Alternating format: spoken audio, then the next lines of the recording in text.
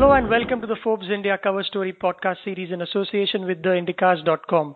My name is Abhishek and joining me on the call from Bangalore after a long time is the associate editor Mitu Jayashankar. Hi Mitu, how are you doing?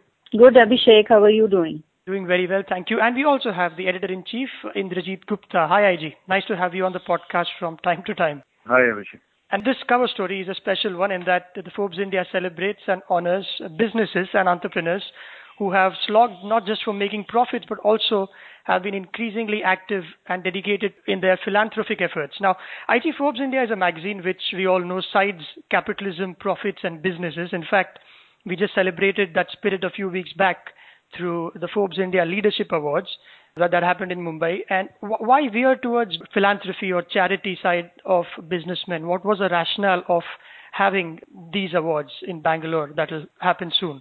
Abhishek, since you're familiar with Forbes India and a lot of our readers have, I think, who've been with us for the 3.5 years that we've been around, would know that as a theme, I think we fairly clearly championed the need for a new kind of capitalism, a model that's perhaps more humane, more caring.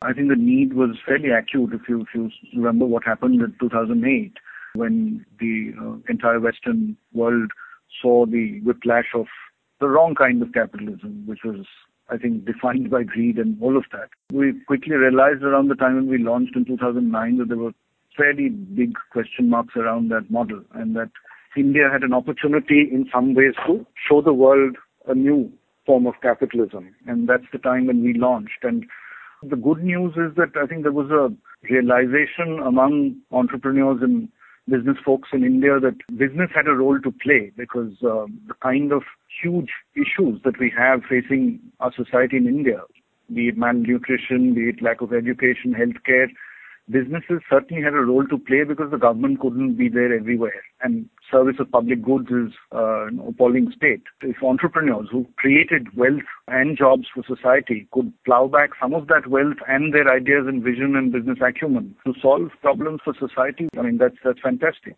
It's early stages, but I think there's a lot more, not just conversation around how to give back and not just through writing a check. And it's also proven that a lot of organizations that adopt volunteerism find much more engaged employees. Of course, profit is important. Without that, there's no sustainable business either. We've kind of tapped into that realization, and this is fairly well timed to recognize folks who've stepped up and already been able to make things happen and change happen. So that's really the essence of what we're trying to do. IG, you mentioned a little something about it's not just about writing a check. But one line of argument rather would be that there are companies who have an additional page in their annual reports which talks about the so-called corporate social responsibility, and more of it is more like a compulsion and less of a productive gesture. Now, how do you measure all of this? Is it just the amount of money donated or the palpable difference that, a water cooler makes to a village? So how does one measure success in this field? Because it's not just sales or revenues, and shareholders probably might not care as much. So I think there are two things here. One is that CSR, in the way that you've defined it, tends to be tokenism, and that will really work because we need to measure impact and we need to measure outcomes. That's possible. There are many ways to do it. But I think the notion that we're wearing around to as a magazine and a lot part of corporate India is also, I think, coming around to the same view that yes, I mean, you do need philanthropic capital to really improve our institutions, work with the government and try and bring about change. But you also need to somewhere embed that basic view that the business can do well and do good at the same time. And I think it's far more powerful than just kind of allocating 2% of profits to CSR because you never know what that 2% gets spent on. The other notion that you talked about, which is I think important, is I think for a long time we've gotten obsessed with shareholder value creation. We're of the view that that's important, but that's not the only way to define business success and performance. There are many other stakeholders, local communities being one of them. So businesses have often been accused in India of running roughshod over the needs and demands of local communities and where they do business, whether it's mining companies, whether it's steel companies. Some of that has happened. So it's not an easy philosophy to follow, but that's where I think we need to move. Which only makes the job far more difficult for you, Mitu, since you have anchored this report and the cover story, is getting those candidates or the right kind of people on the list from whom you've shortlisted and finally awarded businesses or entrepreneurs. So how did you go about the whole process? When we first began, I was very apprehensive whether we would even get these 50 names, the minimum to work the nomination process. But the good thing is, one, we had a very good partner. So we worked with Give India and they know the space really well, and we got them very early on. So we drew up the list together. We tapped into our own magazine's resources. We spoke to people we know, editors. And the good news is that we had a very long list of about 150 names in each category, so 10, 15 names, which only shows that this work is far widespread than we had thought in the beginning. We kept a few things in mind. One was we looked at the intent. So IGN, you talked about the tokenism, CSR, so we were very clear we would not look at such projects. We looked at whether how committed the senior leadership was for the causes that they had picked up.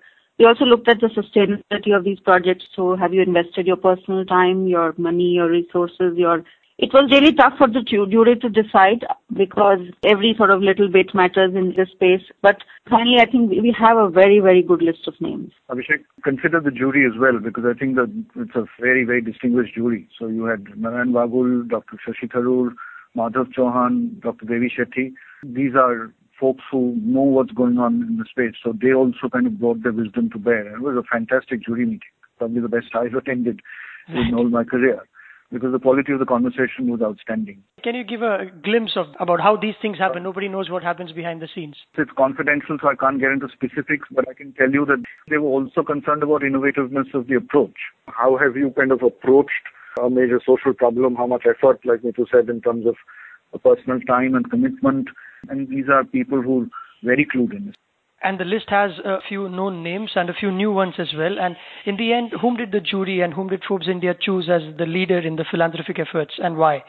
Yeah, so the flagship award, which is the Outstanding Philanthropist of the Year award, which covers all that we talked about. Looking at all of that, and we had some very, very good names to consider. Finally, the jury decided to award this to Mr. Premji. He has emerged as one of India's largest and some say Asia's most generous man, but more than the money, the money is substantial, $2 billion of it, but more than that, the way he has led the organization, the amount of time that he has spent thinking about the cause that he will pick, the rationale for it, and how they have gone about building a professional team. There are 800 people in that organization now, and a very, very good board that drives them. So for all of that, and for understanding that this work takes time, this is not business, you don't see results immediately.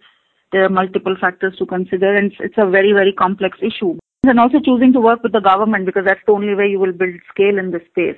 So for all of that, they decided to award this to Mr. Premji. Azim Premji Foundation, like you mentioned, 800 employees, and it's funded adequately. It works in the education and related development areas. Now, what is the strategy of the foundation at the ground level? So how does it ensure that the work gets done after they are gone, whether it's tying up with a state government institute? So how does it work at the ground level? When they first began, they were clear that they would work with the government because they came in with the approach that the government has the responsibility, by constitution and other things. It's the only body that is responsible to provide education to every child. So their approach is that the schools are already there. Access to education is there. Now we don't need to go and build more schools. What we need to do is to improve the quality. So the infrastructure exists. Now what do you do to improve the quality in these government schools? And they chose to work in rural government schools, which is the toughest domain in some sense. So they've started with elementary education, and the approach they took was that to improve quality in an institution, you need to work with the head of the institution. So they work with training the teachers and the principals and building capacity of education officers. This is a program-led approach where they engage with the government, state governments, and they give money and they provide resources to train these officers. And over the last 2 years, their thinking is that while these programs have done a lot of good, they've managed to change the way children are assessed in various states. The examination system in Uttarakhand is completely changed now. They needed something more permanent, so they've shifted the strategy to building institutions now. So that's how the Azim Premji University came about, to provide the sector with professionals who would work in these areas, and also building state and district level institutes and also some schools. So the idea is that One, institutions are more permanent and you can drive more change through them. By building, say, 200 schools, their idea is that they will do it in the same cost that a government school is set up, but they would do it in far better quality. So that also puts pressure at the ground. The citizens start demanding better quality. So that's been their approach so far. In other words, if somebody has to be successful philanthropically, IG, again, you've been a student of strategy. We've spoken about that in the past as well. Should these organizations or are these organizations run with the same fervor as a private enterprises run? And is there more of it happening nowadays? I think so, because I think there's a realization that if you kind of try and bootstrap some of these organizations and run them like traditional NGOs, you will not be able to attract the best talent. You will not be able to build sustainable organizations that continue well beyond the founder. He's thinking long term, Mr. Premji. Mr. Tata has spoken about this as well. And he's talked about the fact that you've got to pay people well, attract the best talent. And there are lots of people who are willing to cross over. And there is a category that we've kind of created in our awards about the best crossover leaders as well. There's some outstanding individuals who've crossed over from the corporate world and begun to do this full time. Mr. Premji will always tell us that it requires huge amounts of patience, because I think that's one thing that's different from the world of business, because even training teachers, when you're trying to bring about systemic change of that kind, it's seldom easy. It's like peeling an onion. It's so complicated. You've got to stay invested and keep measuring outcomes. Right. And talking about individuals who have been up there, one prominent person is Mr. Nachiket Moore, who was formerly working with ICICI, and then What is the story of the man briefly, Mitu, if you could take us through him? He's done quite a few things in the past 15, 17 years and has had an eventful corporate life and then in the social front as well. And so it's not just adrenaline, but also a process-driven approach from the man, and he's been successful all throughout. When Nachiket first announced that he was going to quit ICICI Bank and work for the foundation, I remember IG had done the story in ET and we had helped him with that. It was such a big moment in the corporate world because he was set for the corner room, he had been groomed, he had worked so hard all his life, and he was very, very young. So, to give up that position at that time and choose to work in the social sector, it's a huge call, both personal and professional. And so it's been 5 years now, and the good news is that he's managed to do a lot, which is good because it's encouraging for the rest of us who have the same dream sometimes, to give up this or work in the social sector. So this time what he's trying to do is also very interesting. And IG talked about building innovative models. So the challenge that they face today in healthcare is that a lot of the MBBS doctors don't want to go and work in rural areas, in villages. And he's identified that there is a parallel stream, that there is talent, the non-MBBS category, whether you're an Ayurvedic doctor or a homeopathic doctor. Now, by law, they're not allowed to practice or dispense medicines of the allopathic kind in villages. So what he's doing is he's building an alternative delivery mechanism. He's found a way to train them so that they can at least provide the basic healthcare, like the primary healthcare center kind of thing. And he's using a lot of technology to train them. And if this model works, it could well solve the problem that we have, how to take healthcare to the last mile. So it's a very, very interesting project. And they've done it in a few places, and somebody can take the idea and scale it up further.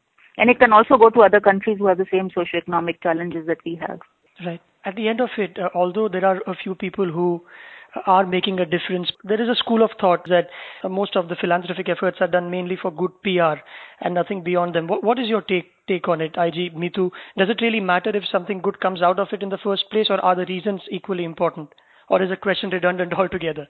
I'll just make one point. A lot of the people that we have featured or we've talked about both in our magazine and also for the awards, actually people who were very reluctant to share the work they're doing. And the reason is that they say, we don't do this for publicity. We do this because we so strongly believe in it. So for me, that was a good news. It sort of takes the question head on. What you're saying, are they doing this for building a public image? In fact, they're very reticent to talk about it. So, that's my take on it. IG, would you like to add? We've studied each one of them fairly closely, especially the winners now that the edition is out. Our colleagues have traveled widely, seen the work, and arrived at a judgment. So they've traveled all the way, all around the country to really do each of these stories. We are fairly clear that they're having their impact on the communities that they serve. Our job is really to bring this to the surface so that more people can get to know. So I think it's for the good that some of this ought to come out. Does that constitute PR? I'm not sure. I think it's good PR in that case. One last question is that statistically it has been proven that India or the Indian corporate world, on the philanthropic barometer, we haven't been as good, even proportionally, as compared to the West. Now, do you see this changing? How has change been in the last few years, given that India is growing at a reasonable rate, although we say that 5% is far low than what it was a couple of years back? But is it changing, and how do you see the future turning out to be in this space? I know we make these comparisons ourselves too, but after working on this project, I have realized that the work is a lot more widespread than we knew about, say, 6 months ago. And two, America has been rich for a far longer time than we have. Many of these are first-generation entrepreneurs who have perhaps built businesses and reached scale only in the last 20 years after liberalization has started. So they're just coming in the way of this kind of wealth. It will take some time. I think Indians have their own way of doing good. It's not as organized, perhaps, and not so visible as it is in the US. We need a way to channelize that. And as these entrepreneurs, some of them are showing the way. Like IG said, if we talk about this, if we bring out the work that they're doing, the challenges that they're facing, we can learn from this, and I think it will only grow from here on. Thank you. On that note, it's time to wrap up. Thanks a lot, Mitu and IG, for your time. Thank you, Abhishek. And all you listeners, you can get this podcast on ForbesIndia.com as well as theindicast.com. And this time we also have a microsite where you can get all the information relating to this event on ForbesIndia.com/awards/philanthropy. And there's also a live webcast that is planned from Bangalore of the award ceremony, and the video recording will also be available on YouTube. That's about it, folks. Bye-bye.